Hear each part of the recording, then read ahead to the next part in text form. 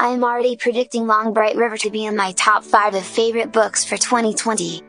Long Bright River is brutally honest about the grittiness around dysfunctional families, the opioid epidemic, and sex work. Liz Moore's writing is intense and so real. I had a 2-day book hangover after finishing this book, and I cannot wait for the movie being produced by Amy Pascal and Neil H. Moritz.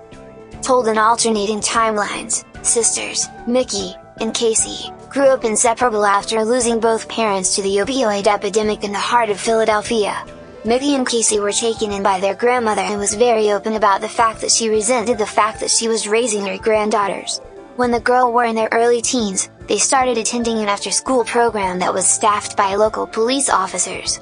Mickey found herself being mentored by a young male officer, while Casey started hanging around other troubled teens. Fast forward to their early 30s, Mickey is a single mom and beat cop, while Casey is a sex worker and addicted to drugs. Mickey's beat covers Casey's working area, so she keeps an eye on her even though they haven't spoken in 5 years. When sex workers start ending up dead, Casey goes missing, and Mickey's captain doesn't seem too worried about the dead sex workers. Mickey becomes obsessed with finding out what happened to her sister. If you're a mystery novel lover, this one is must read for you.